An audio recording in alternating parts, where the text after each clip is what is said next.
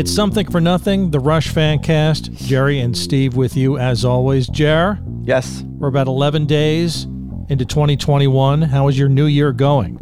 Well, it's going great so far. Yeah? No problems? No problems. Yeah, about 11 days in. We're holding steady. We're holding steady, Steve. Nice, nice. You can find us on Twitter at Rush Fancast. Instagram, we are The Rushcast. Email Jerry, therushcast@gmail.com. Let him know what you're thinking of 2021 so far. And the bass intro, as always, done by our good pal Lex. And Jerry, I thought we'd start off today by talking about Neil Peart, because this past Thursday was the first anniversary of his death. And I don't know about you, but it hasn't gotten any easier for me dealing with it. No, not for me either. I think it might have something to do with the fact that we're exposed to people who are, emailing us and contacting us still.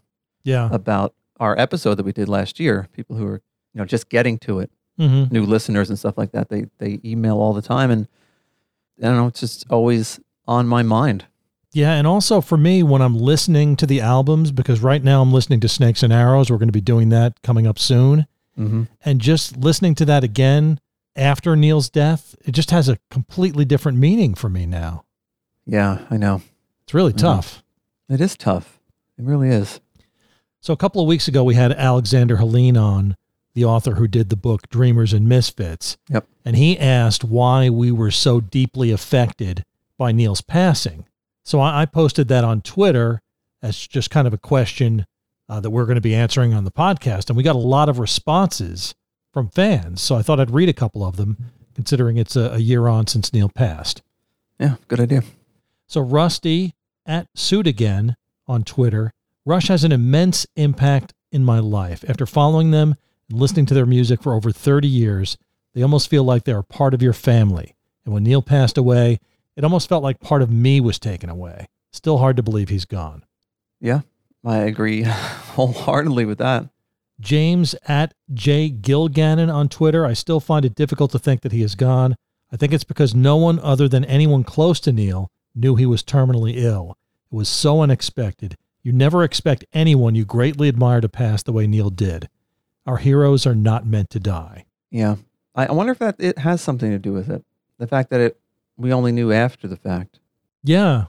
We didn't get some kind of sadness or ability to grapple with it before it happened. Yeah, we didn't have time to prepare for it. Right. I wonder if that has something to do with it. Yeah, definitely, definitely. Missing Buckmiss at MST3K Man on Twitter. We're MST3K fans. We are. He says, simple. It's the same as if you had a relative who you never met, but they sent you letters and cards and small gifts that help you get out of some of the hardest times of your life. When they die, you feel like you lost something because of the influence they were on you. Well, I like that. Yeah. That's a good one. That's a good analogy. It's a pretty good analogy. Yeah. Aaron Ritter at Aaron Ritter on Twitter. I didn't know him, but listening to the words he wrote, it always felt like he knew me. Oh, that's a good one. Yeah. I like that. And finally, Scott Bridgeforth at Scott Bridgeforth on Twitter. There are no words. In a very real sense, there was a truth and intimacy that was shared that made the relationship with Neil very personal and heartfelt. Not 1 week passes that I don't well up at his passing to find the best of humanity. Yep. Yeah. Yeah. So true. So true. Yeah. I don't know what to say.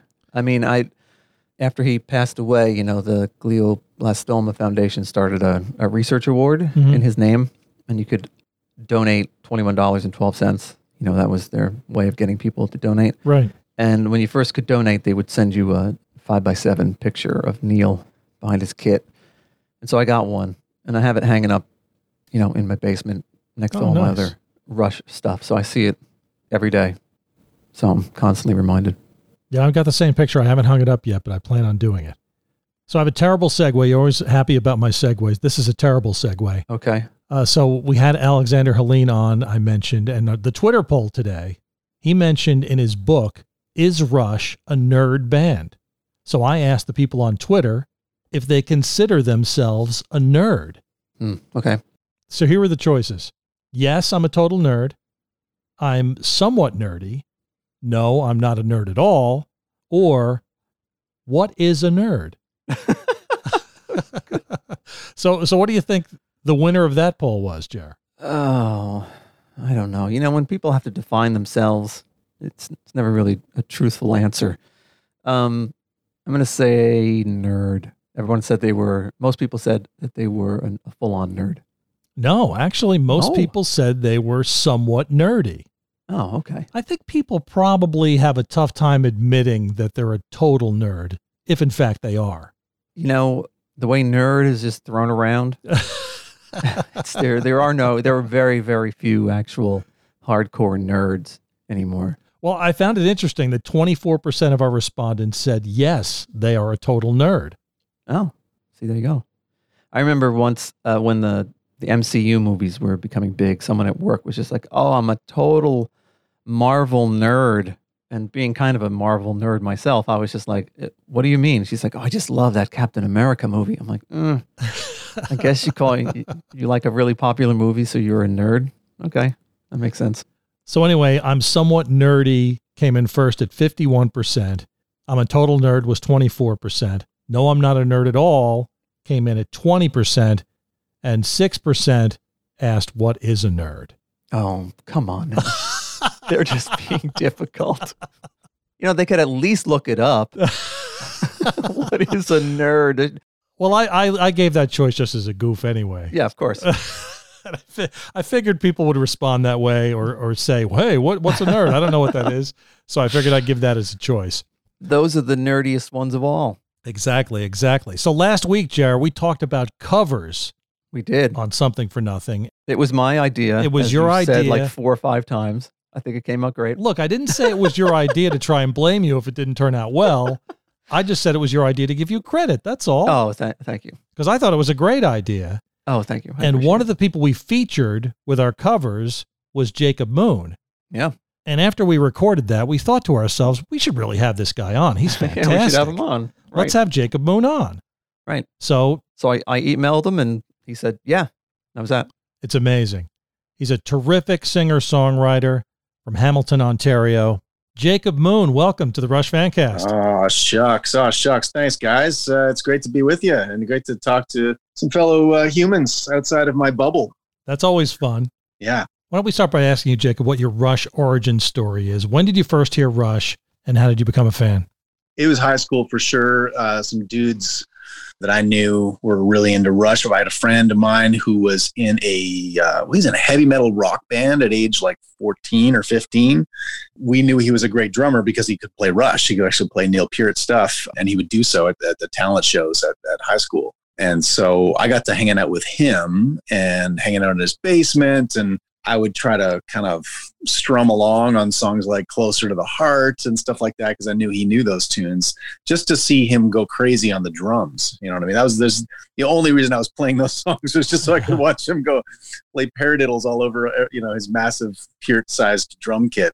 And then I kind of started, as time went on, just through osmosis, just started picking up all of the great lyrics and melodies and arrangements and time signatures and all the ways in which it puts a young mind through a gauntlet of mathematical challenges just to even understand what's going on in their music. It was intriguing to me. It was like a puzzle almost, it's kind of putting it together. So that's kind of how I approached Rush in the beginning. And then over time just grew a great fondness for certainly all of their hits, you know what I mean? And I mean, there are people who know them in an encyclopedic way that I don't, but I was definitely, anytime they had, an album full of great songs, I was there for it. And so as a songwriter, as a singer-songwriter myself, I'm always looking for the song and what's great about the song. And I also have an appetite for long, meandering, fantastical, progressive rock opuses, I don't know, but they're certainly capable of that. And so, so I like all of it, man. So Jacob, what time in your own life did you start writing your own material and trying to figure out who you were as a musician? Well, those are two different things because I wrote a song called Mack Truck when I was about 8 years old, about a Mack truck that mows down everything in my neighborhood, all my enemies and everything else. But then it's actually to figure out who I was as an artist, that didn't come till much later. And that was maybe, in my mid-20s kind of thing. I started seriously writing songs about my life, about relationships, you know, in that confessional style of my heroes like Jackson Browne and Paul Simon and James Taylor. I started writing that stuff, but always with that slightly progressive bent, you know what I mean, in terms of the adventurous harmony and promiscuous use of interesting time signatures sometimes. So so it's that's when I got started for, you know, in earnest, just making independent records, as I've always done here in Canada. Now, we just passed the first anniversary of Neil Peart's death, Jacob. How did Neil inspire you to create your own music?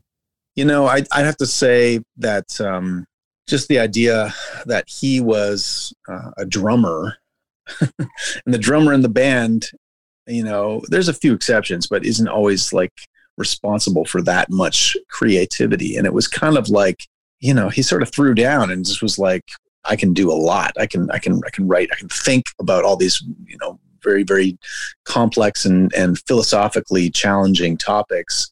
I can synthesize them into a great lyric, and I can play the hell out of the drums all over it. You know what I mean? And that is inspiring, I think, for any musician to think that, hey, maybe there are no limits. I don't have to limit myself to being one role. I'm the lead singer, I'm the guitar player, or I'm just, you know, I'm just the songwriter. I can sort of do a bunch of things because Neil did it.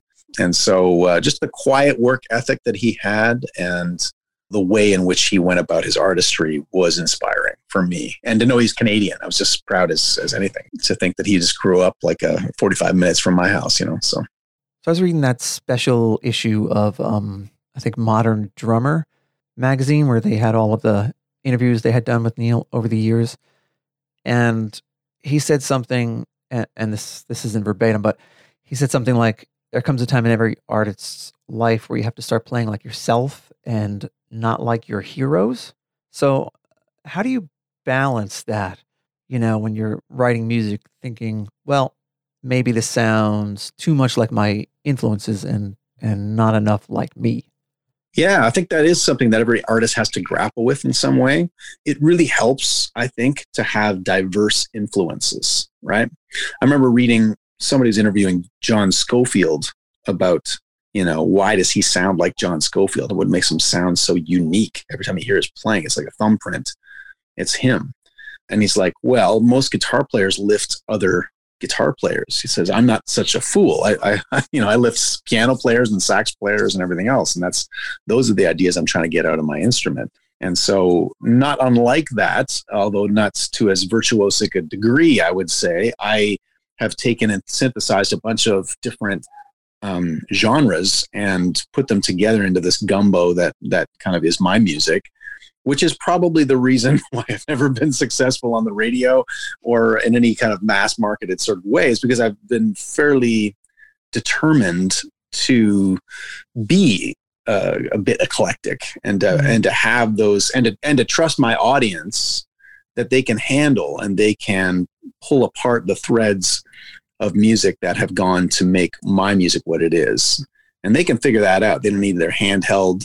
They don't need to be presented in a simplistic fashion to them. They can deal with the fact that a concert of mine might consist of 16 very different songs, you know, and that it all hangs together because it's one guy delivering it all through 6 strings and a voice, you know. So it's there's common denominators, but it's not always stylistic ones. The thing I love about your Rush covers, Jacob, is they are uniquely you. And what we thought we'd do is play a little bit of each of these songs and then talk about it. Yeah. So why don't we start with your cover of Subdivisions? All right.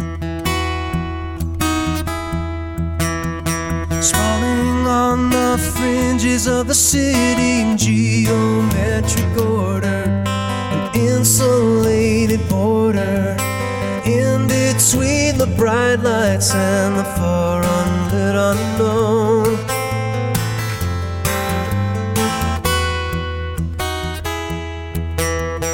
Growing up, it all seems so one-sided. Opinions are provided, the future's pre-decided. The tide stands subdivided in the mass production zone. Nowhere is the dreamer or the misfit song.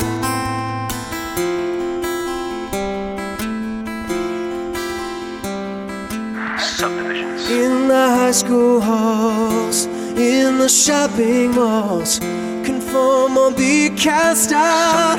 In the basement bars, in the backs of cars, be cool or be cast out. Any escape might help to soothe the unattractive truth, for the suburbs have no charms to soothe the restless dreams of you.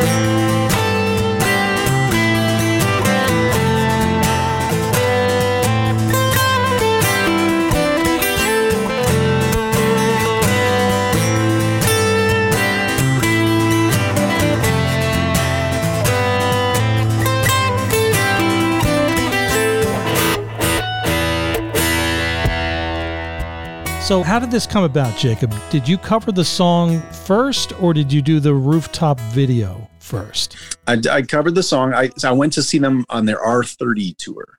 My brother-in-law knows them and got me in backstage and got me into the front row. And I'd never imagined that I'd be able to go to a Rush concert this way. But it put me in a unique place. There was no distractions. It was just me and a big view of the stage that filled my entire peripheral vision, and kind of overwhelmed my senses for a couple of hours. And at the end of it, I was left with the lasting impression that, man, these guys have got some great songs, you know, and if it's a great song, you should be able to go home and play it on your acoustic guitar, right? Mm-hmm.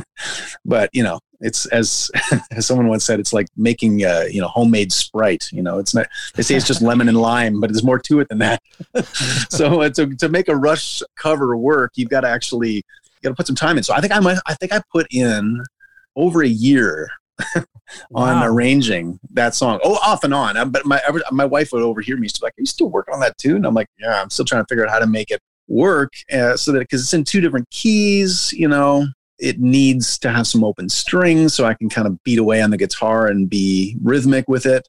And things will kind of sing guitaristically. And so I just would work on this thing. I tried out live a few times, finally got an arrangement that I liked, and I thought, what it really needs is a video. And so we went up on the rooftop in 2008, September 11th, 2008, and went on the rooftop of the Staircase Theater in Hamilton, and kind of asked for forgiveness, not permission, and kind of went up there and just basically played it 3 times. Before the sun kind of went down. So the time we had was just, but I've been playing it so much that I basically played it 3 times, all in the same exact metronomic marking. So it was all in the same beats per minute, which gave us some flexibility later to be able to edit together a nice video and audio and stuff. And it was a moment in time, you know, it's like when I look back at that video, I'm probably wearing something goofy, but it's like the music, it sort of captured something about the spirit of the song, which was that was my intention, was that it would illustrate, you know, this is kind of what this song's about. Sometimes we forget what songs are about when they're big, iconic rock band productions. It's like it's hard to pull out the meaning sometimes of the song because it's this big anthem, you know. And Neil Peart actually said that to me when I talked to him. He said, you know, we've always played the song like we play it, but you played it the way I heard it. Wow, that was interesting to hear. That's amazing, because he wrote the words, right? And he's like, so he always imagined it would be kind of a singer-songwriter type of thing. But he's like, we're Rush, so we got to we got to play to arenas, and we got to hit the back of the hall, right? So that was interesting. I was on. It validated the fact that I think I was on the right track with the approach. You know, I mean, I certainly couldn't bring more than what I did to bear on it as a solo artist. It was, I was approximating, I was hinting at all of the parts, you know, with what I was playing on the guitar and what I was looping and stuff.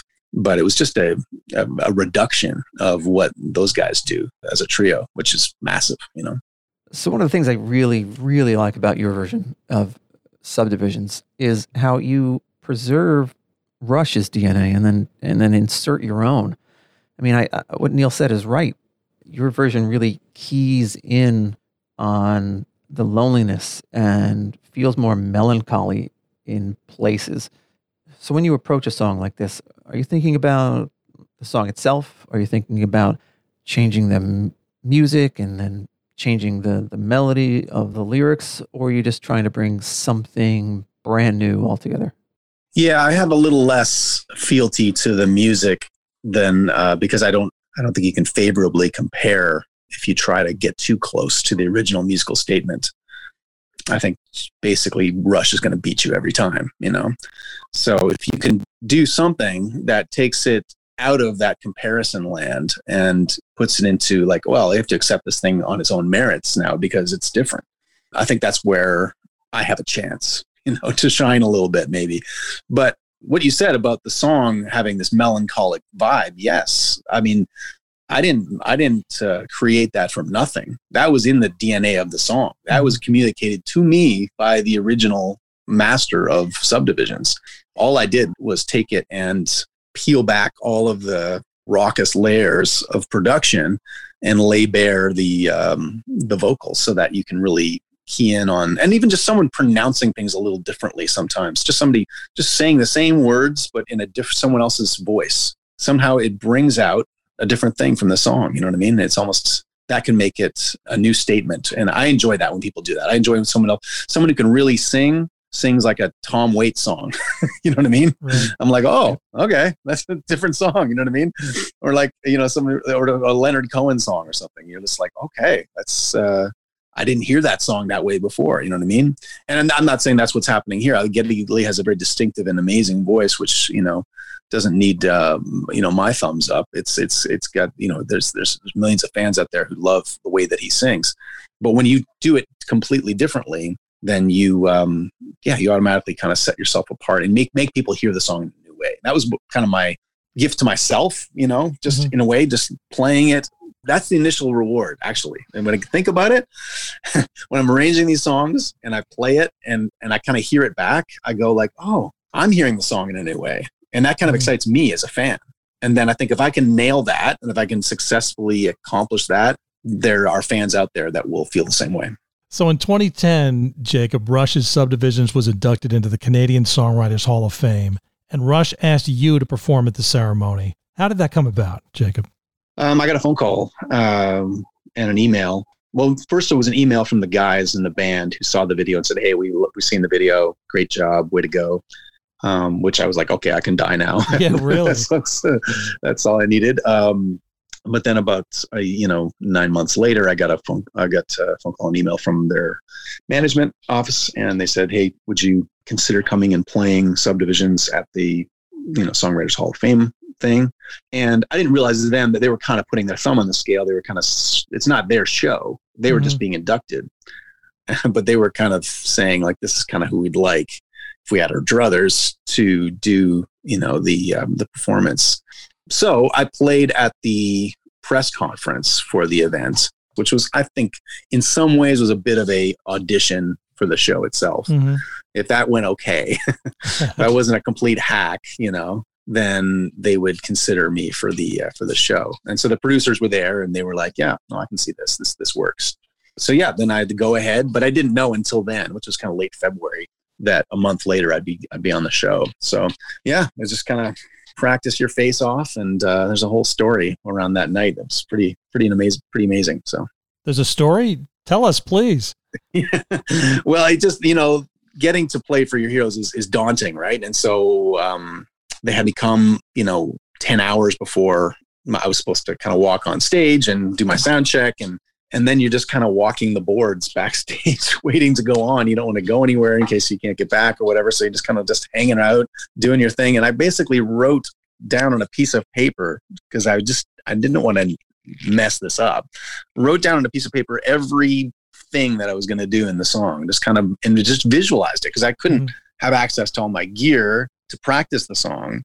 So I would just kind of walk around in my mind, trying to really strengthen my mental game for going out there. because I also found out that day that they weren't going to let me set up behind a curtain.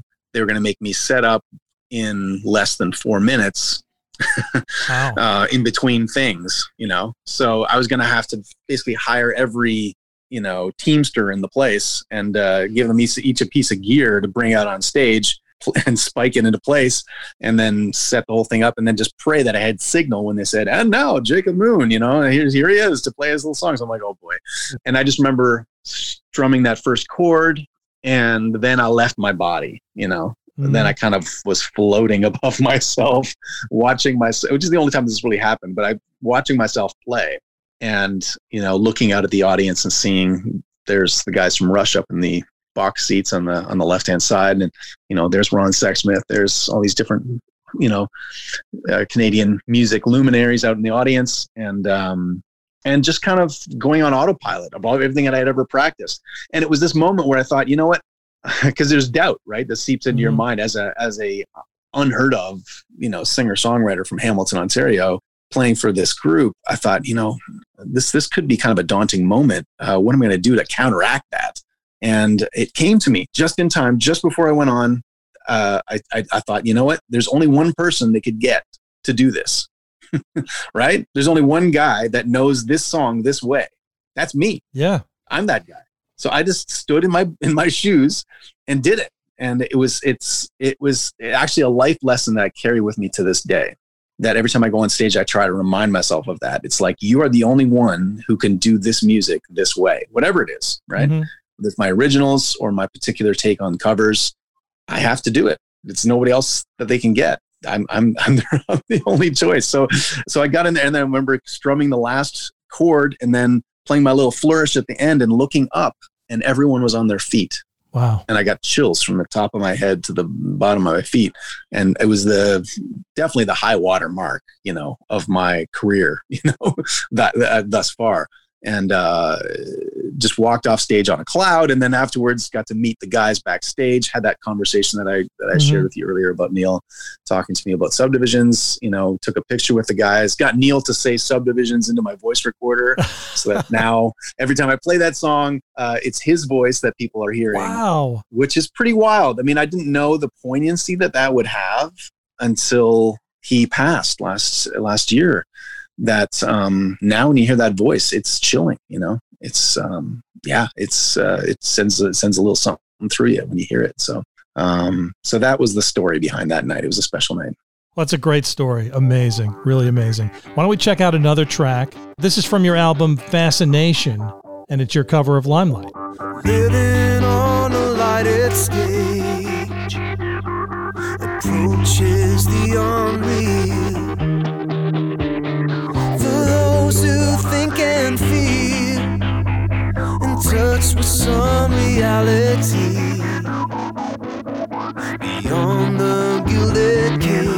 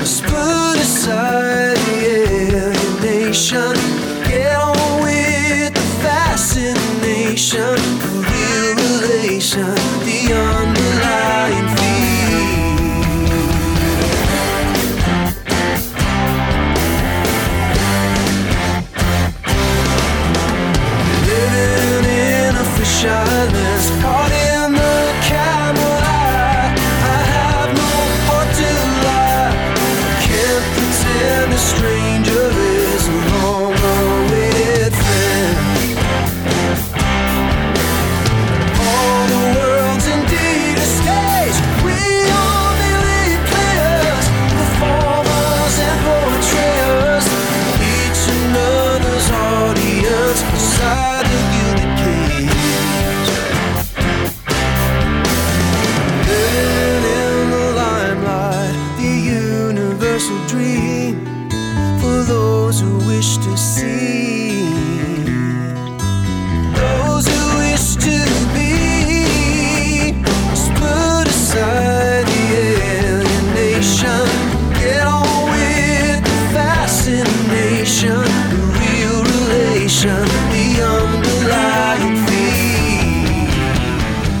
this is so different from Rush's version. Tell us about putting this one together. Yeah, it was me thinking like, what are some arrangement moves I can make that will kind of change this from something that is, because whenever you hear, I don't know if you've ever heard the Magna Carta, compilations of like, Rush covers, by today's metal greats, what I mean? It's like Tony Iommi and Steve Lukather and Billy Sheehan play Rush's classics, whatever. It's like, it's always kind of, they're all, there might be slight variations, but they're kind of just doing the original arrangement. Like they don't feel the freedom to mess with it. Mm-hmm.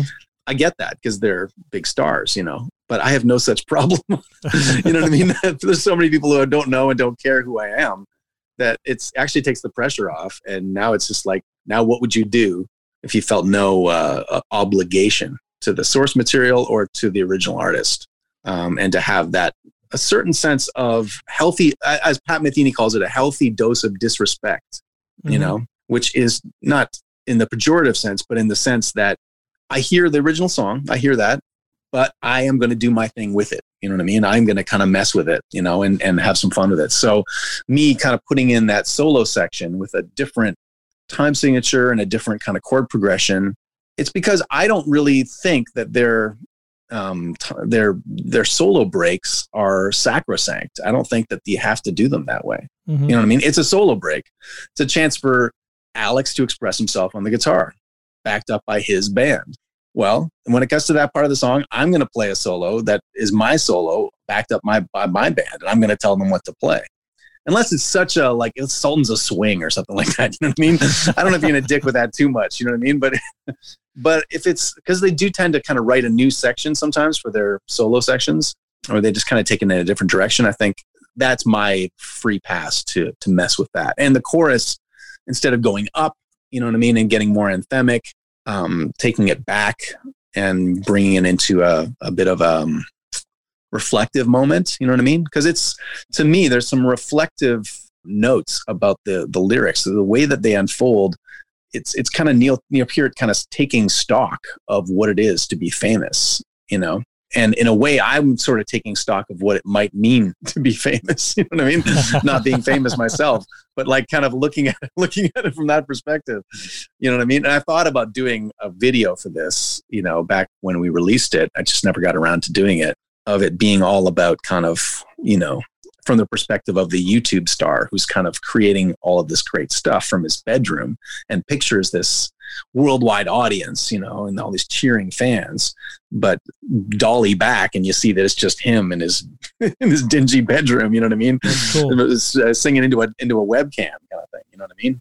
And that's what fame has kind of become now, right? So it's a bit of a reflection on that, and that's, I tried to put that into musical terms, and also tried to bring in a real band, a real trio, the David Barrett Trio, who have since disbanded, but at that time it were a working kind of instrumental progressive rock band with strong Rush influences and connections, to the point where Alex produced some of their music, right? So I thought that was a good nod to the trio sensibility of Rush, bringing that, kind of importing that from the David Barrett Trio, and they definitely made that sound cohesive in a way that three separate session players might not have.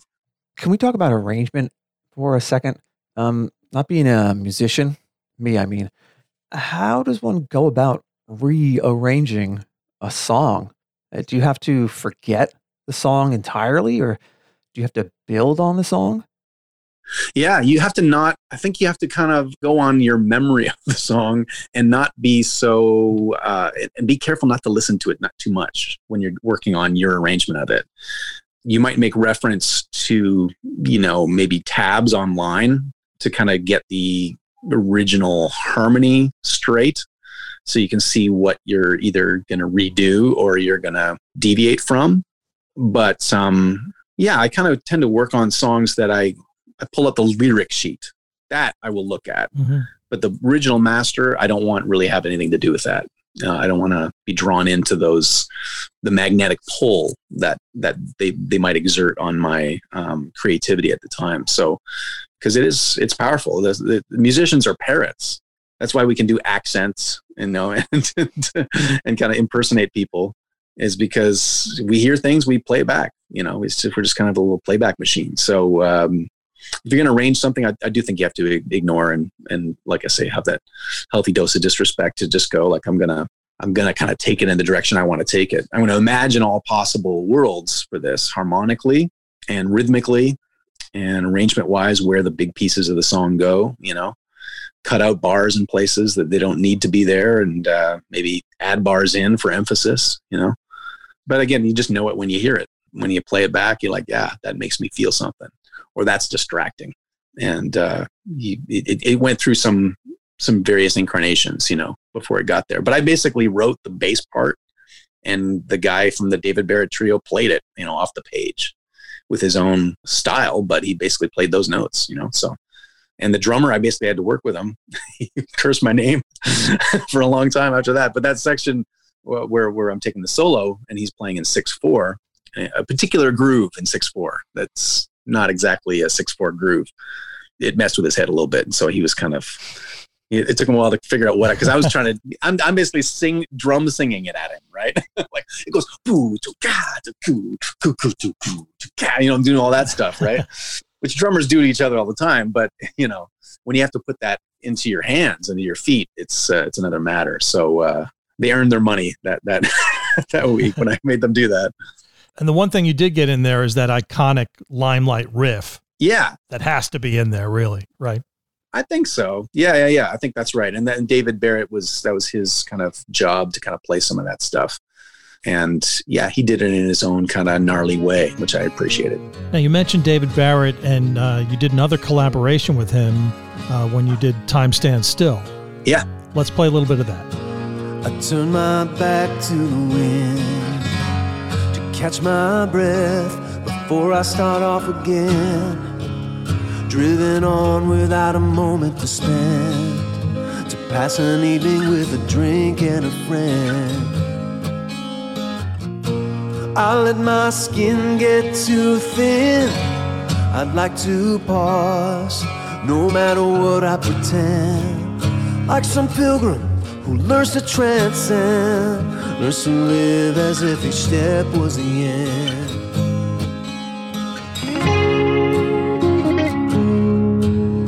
I'm not looking back, but I wanna look around me now. See more of the people and the places that surround me now.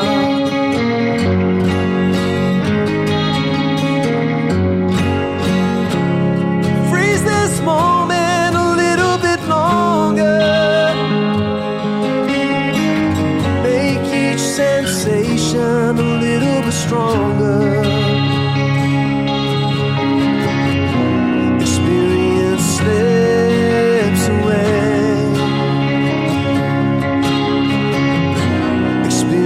Slips away. Time stands still. I turn my face to the sun, close my eyes, let my defenses down. All those wounds that I can't get unwound. I'll let my past go too fast. No time to pause. If I could slow it all down, like some captain whose ship runs aground, I can wait until the tide comes around.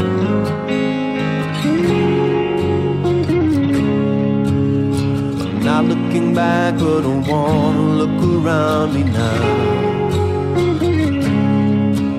See more of the people and the places that surround me now. Freeze this moment a little bit longer. Make each sensation a little bit stronger. Make each impression a little bit stronger.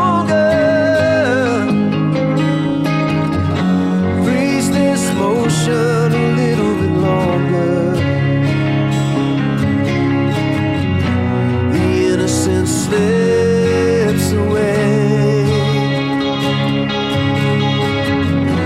The innocence slips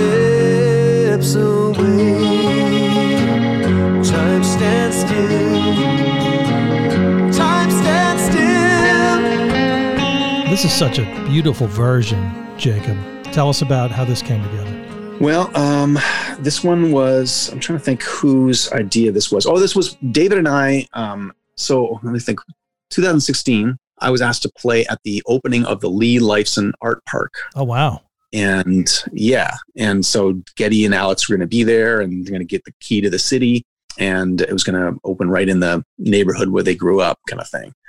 What I remember about that day was I had 3 gigs in one day, and that was the first one at like noon or something like that. And pouring rain, played there, but then immediately looked at the place and thought, this is a great little spot to do a concert.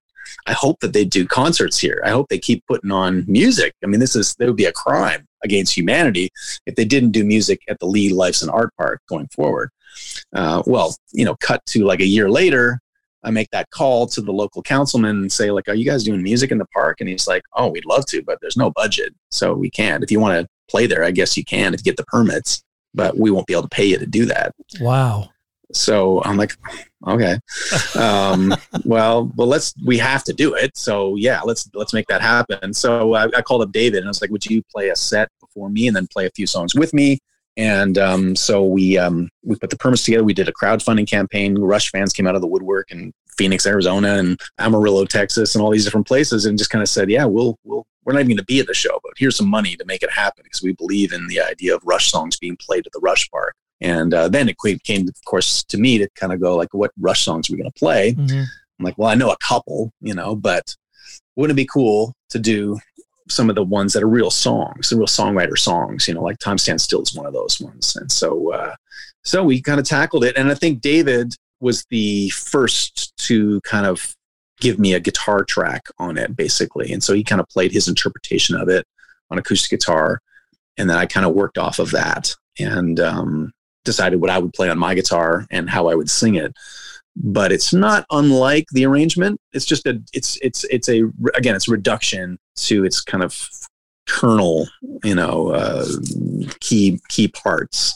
And that kind of really lays that lyric bare. When you do that, you just have a couple of acoustic guitars and the vocal, and then you get the full resonance and meaning of those lyrics. And they've only gotten more resonant since Neil's passing, for sure. I've been to Lee Lifeson Art Park, Jacob, and it is fantastic. You are so right. I mean, music has to be played there for sure. Yeah. Why don't we talk about New World Man? Let's take a listen to this. He's a rebel and a runner. He's a signal turning green. He's a restless young romantic who wants to run the big machine.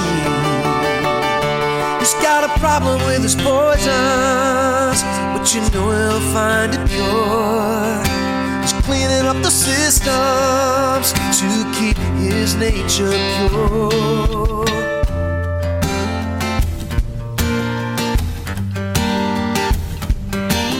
Learning to match the beat of the old world man.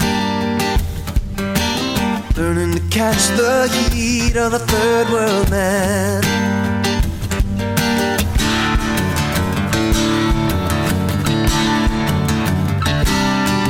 He's got to make his own mistakes and learn to mend the mess he makes. He's old enough to know what's right and young enough not to choose it.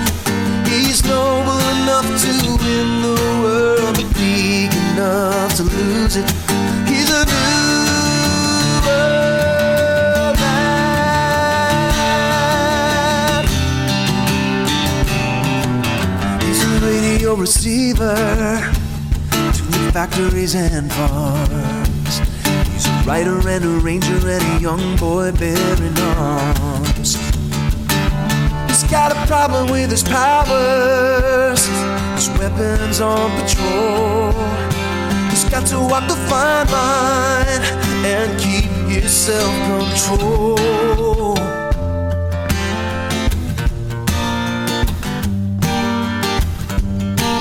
Trying to save the day for the old world man. Trying to pave the way for the third world man.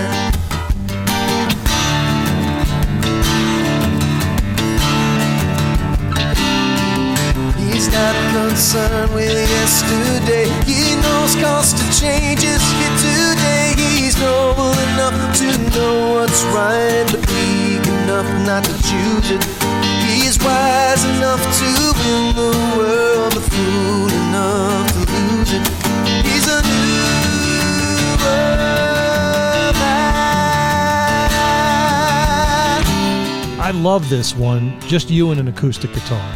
Yeah, well, me and David had been working on this one together, and there's a version of this that no one's really heard that features a whole bunch more David Barrett guitars, and there's like hand claps, and there's kind of some other stuff happening.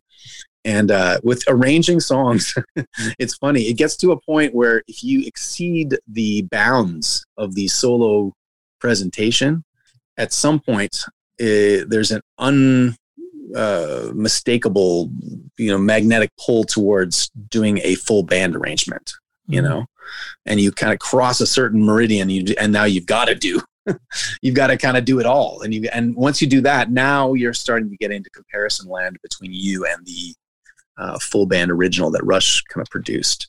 And you got to justify more of your choices. And so when you kind of peel it back to acoustic, which is what I chose to do ultimately, I think that was probably disappointing for David because, he put some work into that, and we had Terry Brown mix it. But at the end of the day, everybody did a great job. But at the end of the day, I just kind of looked at it and thought, like, I don't know. I don't feel as strongly about this as I would if it was just a solo presentation. You know what I mean? And so there's a version of that has gone out to our fans and stuff. But ultimately, the one that was released with the video just felt like it's needed less explanation if it was just me doing an acoustic guitar. So how did you choose a song like New World, Man? It's played on the radio a little bit, so it's some kind of, people know it, but it's an odd choice and kind of an odd song, right? It's, interesting. It is, as a song, I think its strengths are its recognizability, its melodic strength is right there. I like where it goes harmonically. I like what it's talking about. There's a lot of politicians it could be describing, right? There's a lot of movers and shakers in the business world that it could be describing, and a lot of things that are being grappled with in the lyric are things we're still grappling with 40 years later, right? So, if I'm interpreting it correctly, and I think everyone's going to have their own interpretation of it, but certainly all of the raw material is there in the lyric if you want to pull it out. And so I just instantly identified with it, and with the kind of slightly police vibe that it kind of gives off as well. You know what I mean? It's got that up-tempo rock, and just I think they're all fans of the Police, and so I think it's unmistakable that would come out at some point in their presentation. So that feels like a policey sort of song. So I thought, I don't know, I gravitated towards it. Also, I think like if I'm going to play a song and it's going to get, I'm just going to go anywhere, it better be a song that has some cultural resonance already, and I'm not just like pulling some B-side, out of obscurity to narrowcast it to Rush fans. I would like to reach as wide an audience as I possibly can, and I think because that was a radio hit in a way, and it's not overplayed either. Like it's not right. Mm-hmm. So it deserves another airing. It deserves another look, So I think that's kind of where I was going with that one. So on the 40th anniversary edition of 2112, you did a version of Something for Nothing. Let's take a listen to that. Waiting for the winds of change to sweep the clouds away. Waiting for the rainbow's end to cast its gold your way. Countless ways you pass the day.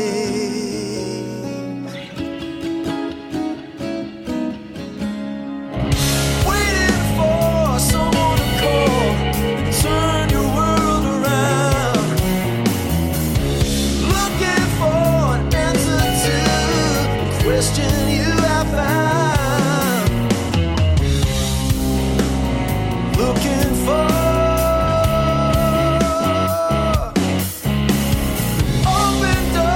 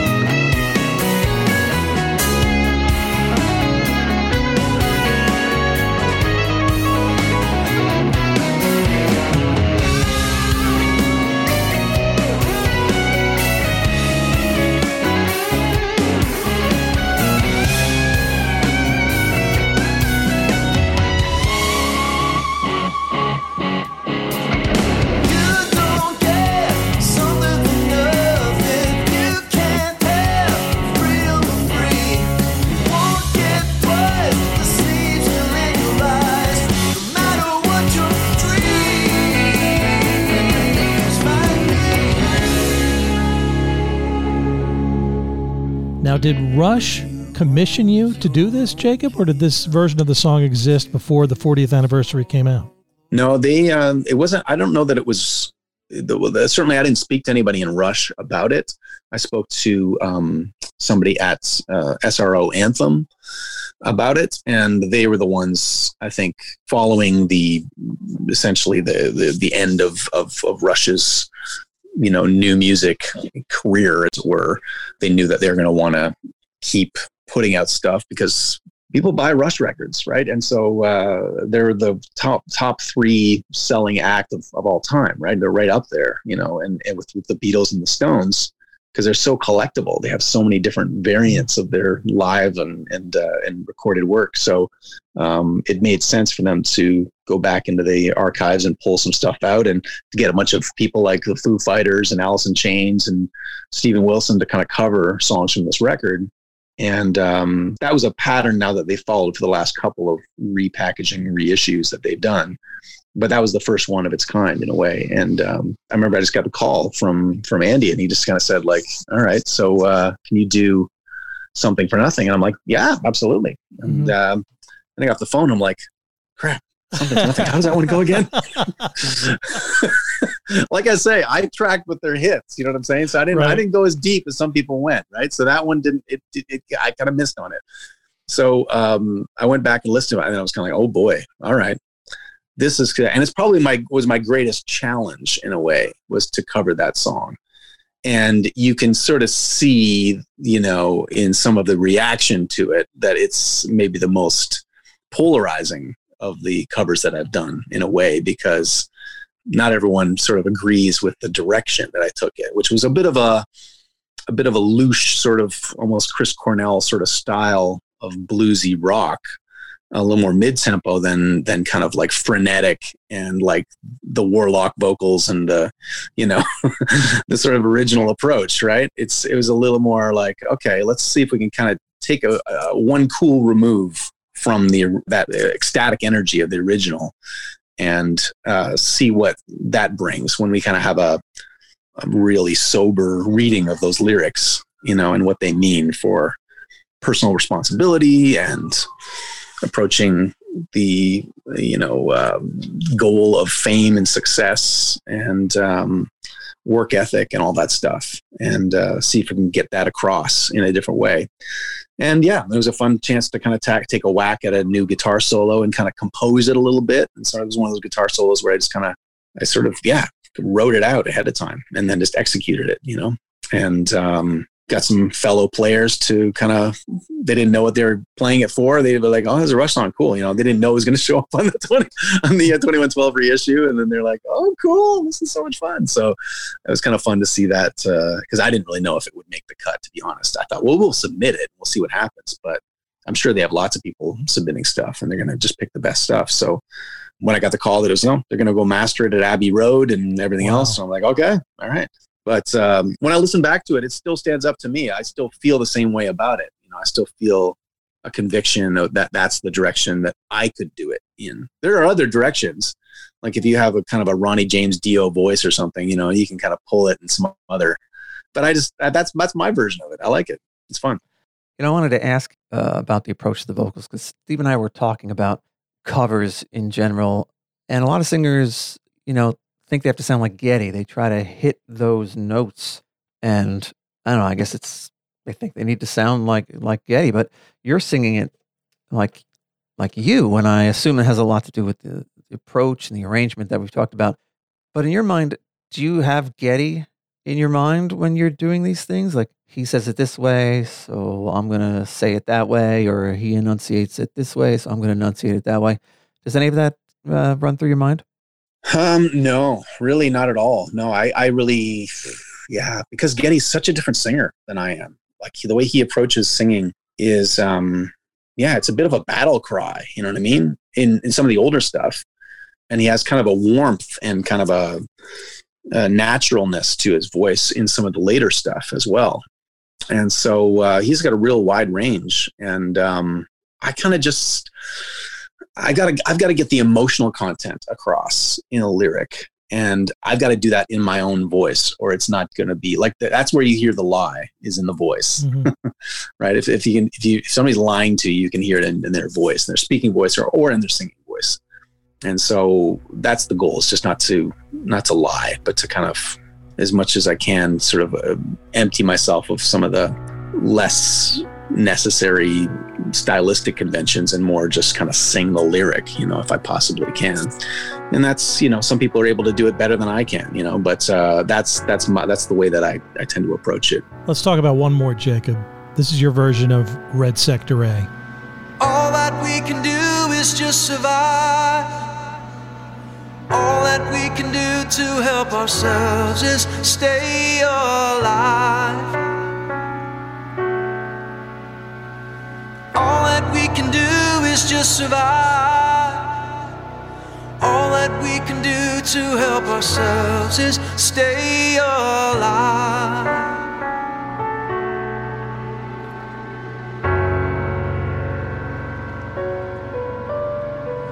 Ragged lines of ragged gray, skeletons they shuffle away. Shouting guards and smoking guns will cut down the unlucky ones. I clutch the wire fence until my fingers bleed. A wound that will not heal, a heart that cannot feel, hoping that the horror will recede, hoping that tomorrow we'll all be freed. Sickness to insanity, prayer to profanity. Days and weeks and months go by, don't feel the hunger, too weak to cry. I hear the sound of gunfire at the prison gate. Are the liberators here? Do I hope or do I fear? For my father and my mother, it's too late. But I must help my brother stand up straight.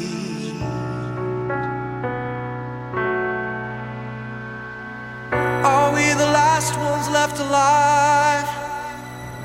Are we the last ones left alive? Are we the only human beings to survive? And this one is so moving, so haunting, just a completely different take. Tell us about how this came together, Jacob. Adrian Berkovitz brought this to my attention. He was doing a project that honored the legacy and story of his father, who was rescued from a internment camp by his brother. And so the song had very, very personal resonance for the Berkovitz family. And he wanted to do a whole production, which would have gone on stage in March of this year. But as we know, that it was not meant to be. Any event live in late March was not going to happen. So he has moved it to sometime next year in hopes of mounting it again.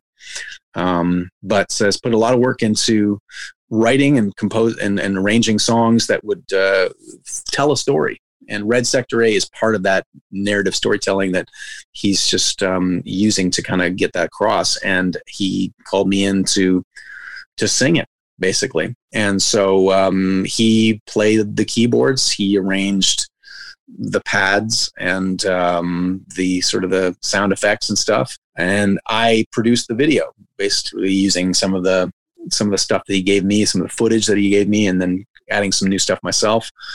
And then just kind of interpreted it vocally. And and that's one that maybe Geddy's voice is closest to my own delivery in that song, possibly. Just you don't maybe feel it the same way because it's wrapped up in a different package production-wise, but it's still ragged lines of ragged gray, you know what I mean? Just the way he sings that, it's hard to avoid that same,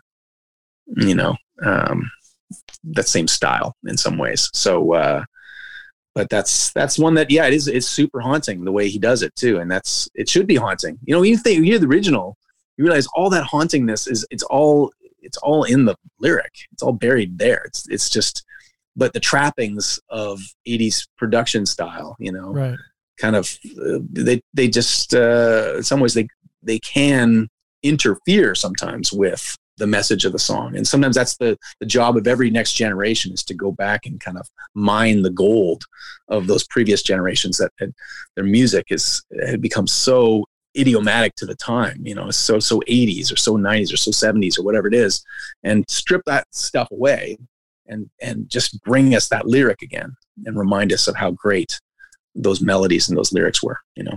Yeah, I was just amazed when I heard that cover. I mean, the song, like I said, like in the 80s, you know, it kind of has like a sci-fi feel to it. But the lyrics are definitely very, very heavy. But the piano, it just kind of grounds the entire song. It's just such a moody version of the song. I think, you know, I don't think it should be played by anyone else any other way.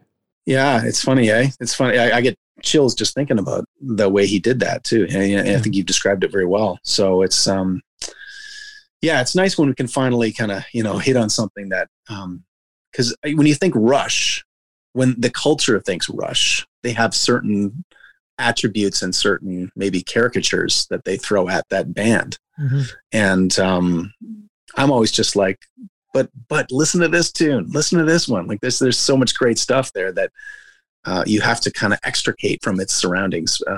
When you do that, it speaks for itself. So, you know, a lot of critics would say that Rush aren't good songwriters, but I disagree completely. I think a good song will survive any adaptation into any genre. I mean, if the song is good, I mean, if it has, you know, good bones, you can build anything you want off it.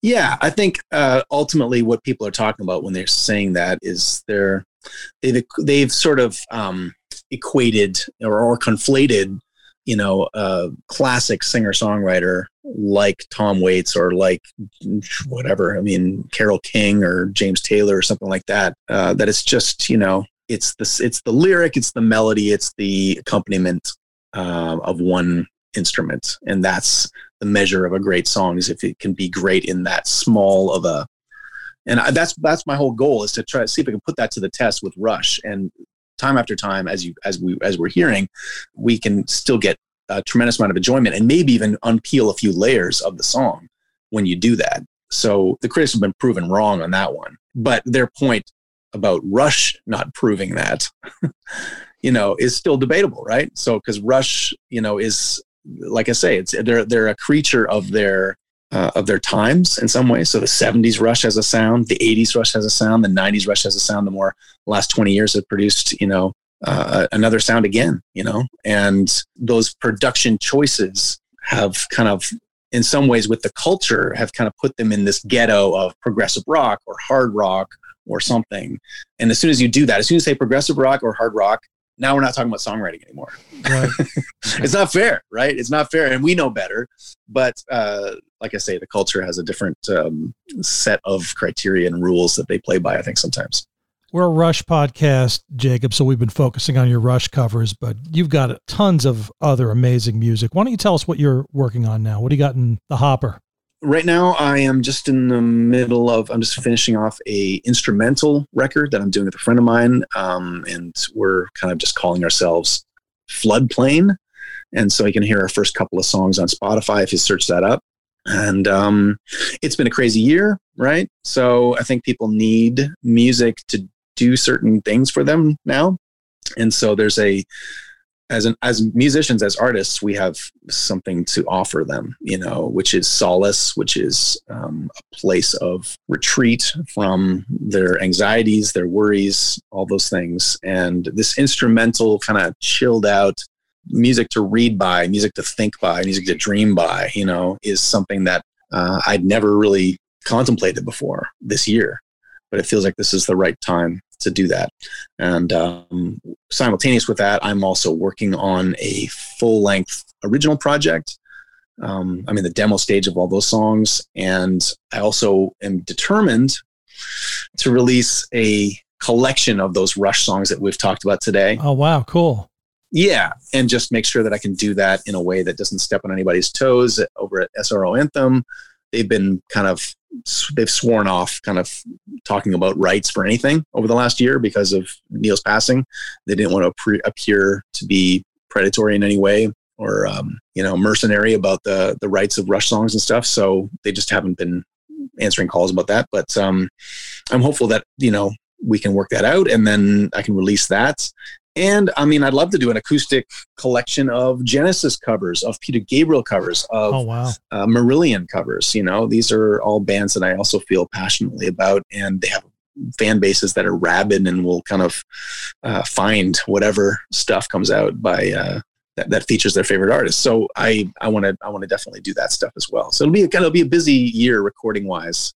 There's a lot of stuff that's just ready to go. All it needs is a few weeks in the recording studio, and it can all be captured. So Jacob, what's the best way for us to purchase your music? You mentioned you can hear it on Spotify, but I would imagine if we go to jacobmoon.com, that's the place to get your music, right?